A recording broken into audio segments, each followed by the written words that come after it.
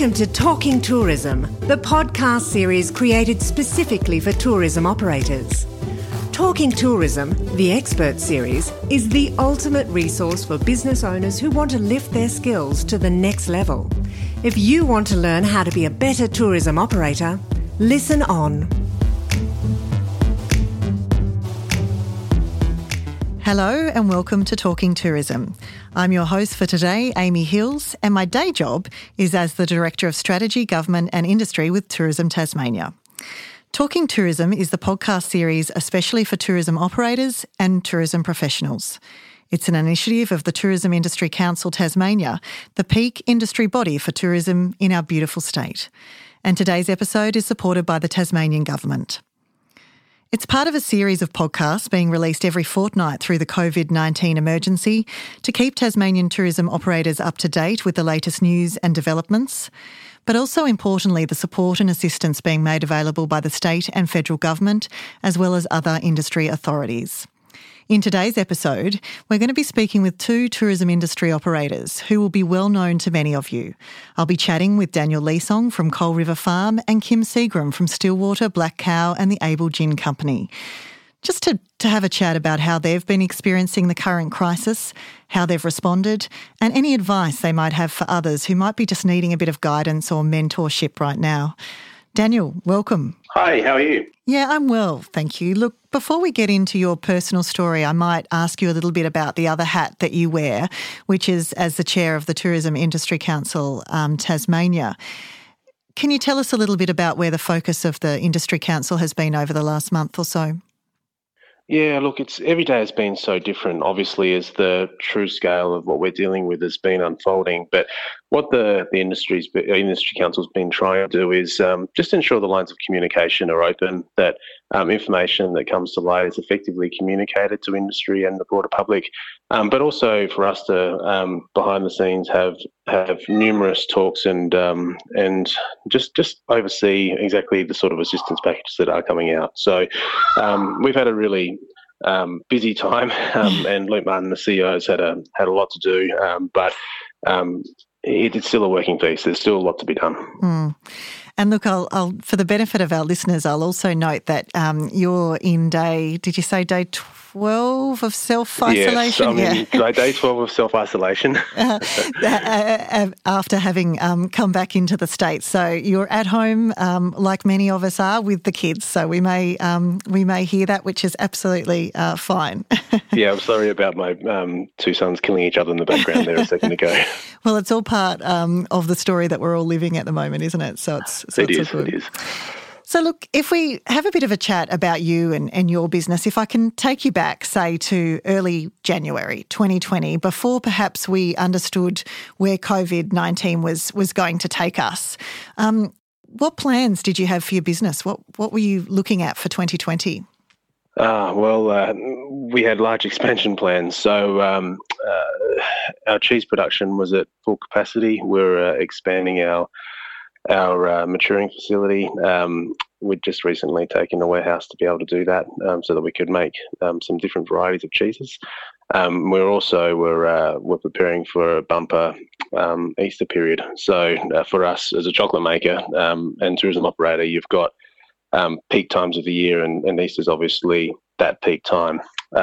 We also had a further complication in that our expansion has been also to the mainland of Australia. So we recently opened a shop in Melbourne, which is obviously on mothballs, and we've got two shops opening in Perth, which the builders have largely completed, which I had to go into state and mothball for the foreseeable future. So there's lots going on for us, and it's been a pretty stressful time. Mm. When, I guess, did you realise what COVID-19 really meant for you and your business? When did it dawn on you and what that would actually mean in terms of all your plans that you had for 2020? Every day it was like peeling back an onion. You sort of thought you were going to deal with a particular issue and you thought, that's about as bad as it will get, but every day it did get worse. So now obviously we're essentially shut down. So we've had to adapt ourselves as best we can. It's had serious staff implications. It's had serious implications on so many people. So yeah, I would say week a few days in when things started to actually get restricted. But you're still kind of hopeful, glass half full. But now it's just a matter of it's a survival mode so that we can bounce back when we do actually have the all clear. What was it like and how did you approach that issue, which so many of those listening today will have had to have done, which is those conversations with your staff? Yeah, look, we the first thing we did was just to put everybody on annual leave that wasn't working, just so that we could get some space to decide how it was going to look and feel over the next month or two or 6 or however long it is. But so we did do that, but we had no choice but to stand down a lot of people, hopefully temporarily, over the last week, as annual leaves were used and as simply the cash just wasn't there to be paying out those cash liabilities. So it's a stressful time for all of us, but something where we had to move very quickly. I'm sure every business has been in the same boat, because the main thing, or the way I see it now, is it's really about ensuring you actually have a business to relaunch when we're through the other side of it. And we'll talk about that in a second, but obviously you've got a family that you're also dealing with. You're dealing with your business. As you said, you had to travel interstate, and now you've come back into self-isolation. How have you managed to have you had any tips or tricks for supporting yourself, your own sort of mental well-being during this time? It's funny, actually. Exercise has been a big part of that, and just getting some fresh air, which is pretty difficult when you're on self-isolation, but you kind of make do. But family and friends, family has played a much more important role during this time of crisis. You find yourself speaking to them a lot more, and they've been great. And then the same with close friends. I think everyone, largely, when they look around them, have people that they can talk to and just generally chew the fat with. It's been crucial. Without that, it would have been horrible, and it would continue to be horrible. So let's talk about your business then. You say that, Easter is obviously coming up. Easter is still coming up. Have you been able to make any adaptations or changes still to keep going from a skeleton perspective? Yeah, look, we're more fortunate than others in that, because we do have a diverse business. Like, we've got the restaurant, which is closed, but we do still have a manufacturing element. That's obviously taken a massive hit, but what we did was really push our online stuff. So it was coincidence, but we're lucky in that I was working on a revamped online shopping experience for the last 4 or 5 months. So I was able to bring that forward and launch it relatively quickly. The response has been absolutely fantastic from the local community wanting to support local producers. So I'm very grateful for that, but it's still only a small part of what's really needed to keep things going at the level it was. And how are you letting people know about that online presence? Is it just organic word of mouth? It's a bit of both. So again, social media has been a pretty big focus of how we've kind of marketed it to people for 4 or 5 years now. So we're fortunate that we had a large social following. So we've really utilised that as our primary way of telling people. And then because of the nature of what we did, and we did some pretty good deals, if you like, from a retail sense, it got people talking. So it worked.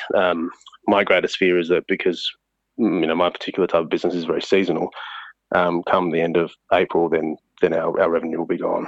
So that's something that we have to grapple with and figure out how we're going to adapt that further. Might be some good value cheese online in the future. and it's certainly good cheese. So is that's the next step for you, to sort of keep foreseeing the next risk to your business and then sort of deal with that as it comes, while I guess navigating what assistance might be out there from the government?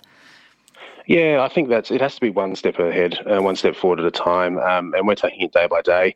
But I think I'm certainly realising that there's not going to be an early exit to all this. We're going to have a plan for the medium term at least. So, it's something that we haven't entirely got our head around as to how we're going to look and feel over the next month, other than the fact that we're we're back to absolute skeleton staff, and really just how we can eke out just a little bit of operations, just so things like factories don't get completely closed. Mm. Yeah, it's not a fantastic time to be in business. No, it's incredibly challenging, and I guess there'd be so many people who are listening today who will be in the same position as you. Perhaps the only thing we can offer them is a message that they're not alone either, that there are industry and others that are there to, have a chinwag with or have a chat and help them through the challenges. Would that be right in saying? Yeah, absolutely. And there's actually a lot of really good people that are more than happy to lend support. So whether it be your accountant or the industry has a number of firms that that they can provide some assistance or some advice and some guidance for free. So there's that element of it. The government's actually been pretty good, both state and federal, in terms of its support packages. It's not perfect, but it is actually pretty good, and hopefully will be relatively easily accessible for people.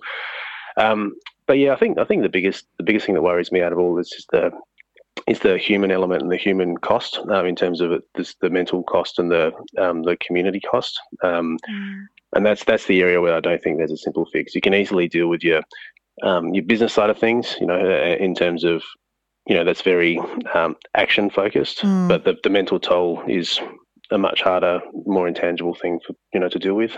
I'm very conscious of all the people that, that work with us that are effectively extended family that would be going through their own personal dramas as a result of this.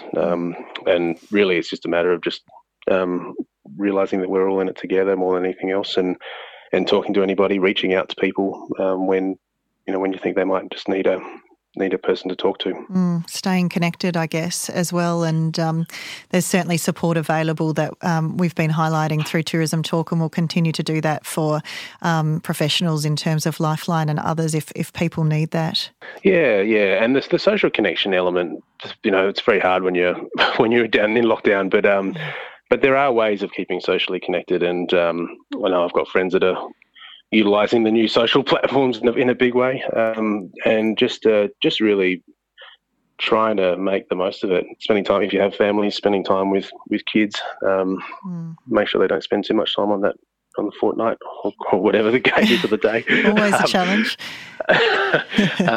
And yeah, really just I guess trying to just come together as a unit. Well, look, we'll end it there, Daniel, but really thank you for sharing your personal story. Sometimes that's not easy to do, but I do think that it is helpful for others to know and to hear that others are going through the same thing, and that you're dealing with the same challenges that they're probably dealing with from day to day. So we really do thank you for that.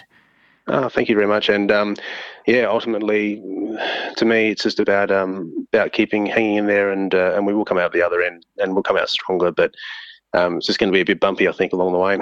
Thank you, Daniel. Thank you.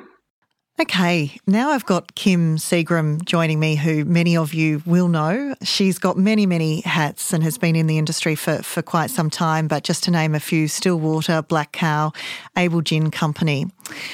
I'm going to be chatting with Kim around when she first understood what COVID-19 might mean for her businesses, and then some of the changes she's seeing in her customers and how she's adapting. Welcome, Kim. Hi there, Amy. Thanks for joining me. Not a problem. I asked the same question of Daniel earlier. If we go back prior to COVID-19, can you tell me what did you have planned? What was 2020 looking like for your stable? We were so excited. 2020 was such an incredible new opportunity for our businesses and for our industry overall. And we had just launched Stillwater 7, the accommodation above the restaurants, in April last year, and in fact had just come back from the National Australian Tourism Awards in Canberra, and had taken away the silver medal for second best new tourism experience in new tourism business in Australia. So we were really, really starting to kick some goals and really taking an operation that Stillwater Restaurant itself is about to celebrate its 20th year in October, and continue to grow it and make it a really strong offering in the Tasmanian tourism experience. So when did you realise, when did it dawn on you, because it was such a fast moving situation in terms of when businesses needed to shut their operations, when did it really dawn on you that 2020 was going to look quite different to that? Well, it hit us kind of like a tsunami. There was that quiet period as the ocean withdrew, and then you also had this little dawning in your head, going, "Oh my God, we're about to be hit with something." And for me, it was the point. I actually had my mother visiting from Canada, even though my dear father had said don't go. Anyway, so she came over here, and all of a sudden, I looked at her at that first Friday in March, and I just said, "We have to get you out of here." And so what that little 3-day panic of trying to contact the airlines to switch the tickets, and of course being on hold for 5 hours, not getting through, getting hung up on, and then actually not being able to be put on hold, I realized I just had to go in and buy an international ticket to get her back to Canada on time. And I think I probably had about 36 hours there of absolute panic, but managed to get her out of the country within 24 hours and back home shortly thereafter. So that was my defining moment. And from then on in, that's when the wave really hit. And that's when we really realized that our businesses were going to be changed significantly, and not just for a short period of time. Mm. So how did they change, Kim? What have you done to adapt to the situation that we now have ourselves in? It was a continued pivot from the moment social distancing really started coming into place. And it was literally from meeting to meeting, and it was from day to day. So one day, all of a sudden, we're taking a third of the tables out of the restaurants. We're putting in new hygiene regimes in the restaurants and in Stillwater 7. We're doing everything so that we can try and keep our staff and our customers as safe as humanly possible. But then it was watching the nighttime news. It was watching the Premier's address in the morning to understand the next pivot that we had to make for the businesses. And of course, the last major one that was hit was of course having to absolutely shut down the business and go to takeaway only. And so then it was the emergency meeting, how do we enter this brave new world of takeaway? Because that's certainly not what our restaurants were designed around. Well, having eaten at your restaurants, I understand what you mean. So what, can you take us through that thought process of how you worked through pivoting the business from, that beautiful fine dining to takeaway options that would actually resonate with the customers that were going to want that now? Well, exactly. And I think it's starting to understand, and, really starting to understand the customer's needs now is one thing that has evolved over the last sort of 10 days. And whereas we had we were a destination dining experience for Tasmania. So we really focused on our interstate and our international customers. Although Black Cow was developed more as a restaurant for the local community. However, very popular with our visiting public. And all of a sudden we had to understand, not only were we losing all of those customers, we really had to create an offering for our local community that their lives had just been changed significantly. Many of them had decreased income if they still had a job. Many of them all of a sudden had their kids at home. And not only did they have the kids at home, they were starting to homeschool. Massive stresses in those areas. All of a sudden they're locked up with their family, and, not just in the evenings where everybody's sharing their stories about their day, but 24/7. And with it comes stresses there. And we just had to start understanding how we were going to design a product that was either going to make their lives easier or provide an absolute moment of delight. If it's going to be a once a week treat, And then we also had to say, do we go straight to takeaway or do we do takeaway and delivery? All of a sudden, we have all these kids in the operations. We had to start, and Bianca did a great job of this, who had to start, unfortunately, standing them down and understanding how we were going to create their future for them and keep them connected with the business. And fortunately, with the initial stand down, at least they had the job seeker to subscribe to keep them in a paycheck. And we're just going through all the machinations of getting those core and vulnerable staff onto our job keeper program, to not only work in the operations, but to give them an alliance with the restaurant. So when we do come out the other end, that we do have those incredible staff members ready to go to take on what life is going to be post-COVID. So how has understanding the life and the issues impacting your customers right now, and those being Tasmanians, how has that then impacted the changes you've had to make to what you're offering and your product? Well, it's interesting because when we put Black Cow, we kind of put two levels of offering out. Your sort of basic Black Cow meal that you would get in the restaurant, with all of the, and then we actually created a steak sandwich, something that was just a little bit more casual that you could grab and eat in front of the telly and not worry about it. As my dear friend who sent me a note afterwards, oh my God, I can eat Black Cow in my trackies. So, we were absolutely, starting to delight a few of our local customers who really enjoyed being able to have that special experience, but in their own home environment. Stillwater, we're still going through machinations of how we're going to go forward with our offering. We kind of went forward with our evening offering, and it was lovely to see people posting wonderful tables that they'd set in their homes to celebrate their anniversaries, to celebrate birthdays with their direct family, and have be able to put the Stillwater food on the table. We catered for, or quote unquote takeaway catered for a wedding with the two lovely clients of ours on the East Coast who got married this weekend. It was just the two of them. Wow. And they sent beautiful pictures back. But it does start bringing back to the basics of what people essentially really need in their lives. And they need somebody to care for them. And how better to care for them than providing really beautiful food? Absolutely.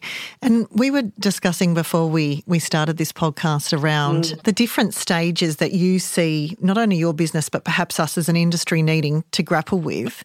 And there are many people listening to us today who are dealing with the same issues, might be on a micro level, same level as yourself and Daniel. Can you give us some musings, I guess, around where you see us all needing to collectively go over the next few stages of COVID-19? Well, I think once everybody's understood that tsunami has hit and we're in that sort of coping phase, we are in the middle of the crisis right now, and this is definitely more than just a viral impact. This is really changing people's lives significantly.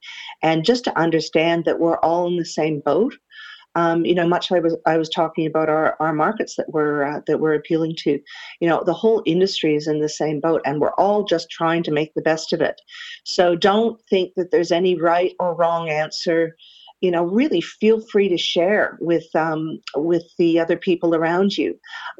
Talk to your customers, talk to your friends. What will make their lives a whole hell of a lot easier, and design your product around that. And then when you found those little tips and hints, don't be afraid to share it with the people around you, because we will get through this together, and we're going to be a hell of a lot stronger and more resilient when we get out to the other end. And you know what? We might have a few new product lines for ourselves too. But so we're in that absolute crisis mode right now. But I think we have to continue to look forward and be really proactive, because as we emerge from the crisis, which is going to be that sort of next phase, I'm hoping we emerge from the crisis with a real sense of hope and how we're going to create the future industry that we want going forward, because we can, as we rebuild, not just work with the industry that we have right now, or that we had not long ago, but we can actually work with an industry that is the one that we want going forward into the future. This is a time to be really creative and innovative with your businesses and our industry, and really look forward and be proactive. do those things in your businesses that you haven't had time to do in the past. For myself, I keep putting bits and pieces of my accreditation off to the side. Well, I'm hoping in another month or so, I'm going to have that time to really focus on getting all of that done. And then we have to look at that post-COVID world. Which are those innovations and things like that you're actually going to fold in that are going to be part of your business going forward?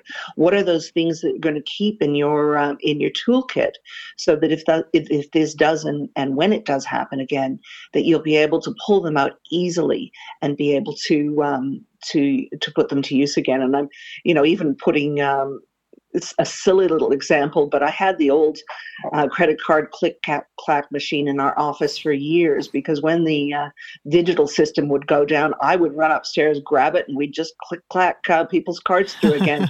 There were a number of millennials in my business who looked at me like, what nuts, is that? But yes. It should be in a museum somewhere, but just put those things back in your toolkit, because you might have to pull them out, and it may be sooner, it may be later, but just understand how you can recreate your businesses when these really tough times happen. And I'm really interested in understanding, especially up in your region in the north of the state, how are you seeing the industry and community come together to do exactly what you're talking about, not only now in the crisis, but to look to the future and work together on the type of industry you might want to be? Well, and I think that comes probably in another little while. I think everybody is so focused on survival right now, which they should be.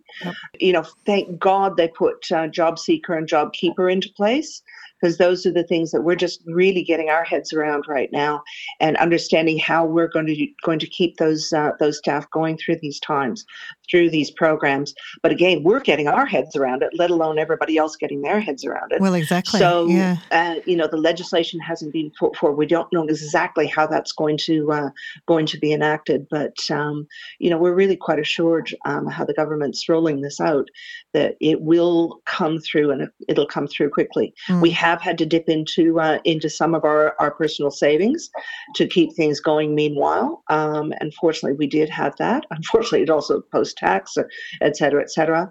But with the government guarantee that you can actually go to the bank and actually get a little bit of a loan that the government will co-sign off on or guarantee on, to keep us going through that period of time, I know is very welcome for industry.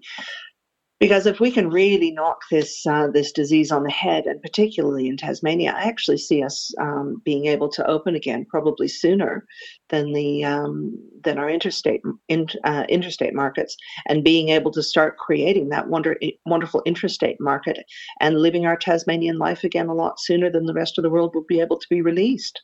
But with the little mini outbreak up in the northwest, we really have to get on top of that and make sure that we, as our dear Premier keeps calling it, Fortress Tasmania, is alive and well. And just before we finish, for others who are listening, who are really struggling, they're in a business, they've worked hard to develop that over so many years, they've gone through this, what can only, I guess, just be described as a bit of a trauma process.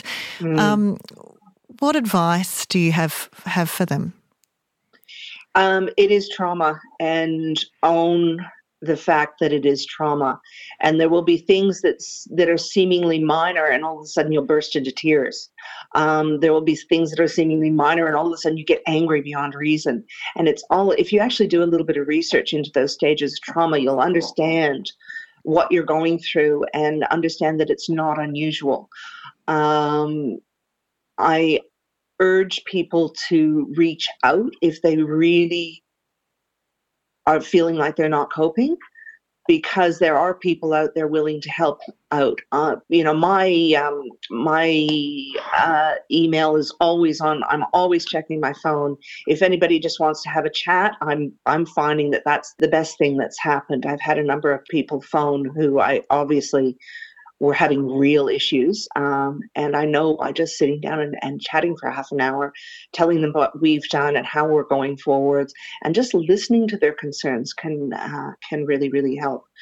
But I really think that as we get into the next phase, as people can start looking up from the fact that, all of a sudden all our staff are on either JobKeeper or JobSeeker, so we can be comfortable that they're comfortable. We have pivoted our business to the best of our ability. We'll continue to refine and look forward at opportunities and innovate. Then we can really look up and start planning for the future. And I think that real second phase, as we emerge from the crisis, will be the really exciting phase. And I think we'll be able to create a lot of opportunity and hope for the future that people will be able to latch onto. We are an industry that works hard, and we're used to working hard. So that's not a problem at all. It's just giving everybody those ideas, those innovations, and the courage to take that next step, because it is going to be a time where we need to be brave, but we also need to be kind, because you have to understand that everybody you're talking to, not just your coworkers, not just the industry, not just your market, but everybody in the community is being hit by this, and we're all going through it in a different way. Absolutely. Thanks so much, Kim. We really appreciate you taking the time to have a chat with us, and we'll continue these conversations because we feel that sharing and communicating is really important for our industry right now. So thank you once again. No problem. Thanks, Amy. You've been listening to Talking Tourism, brought to you by Tourism Industry Council Tasmania. For show notes, other materials and episodes, head to tict.com.au. Be sure to come back every fortnight for a new instalment of Talking Tourism.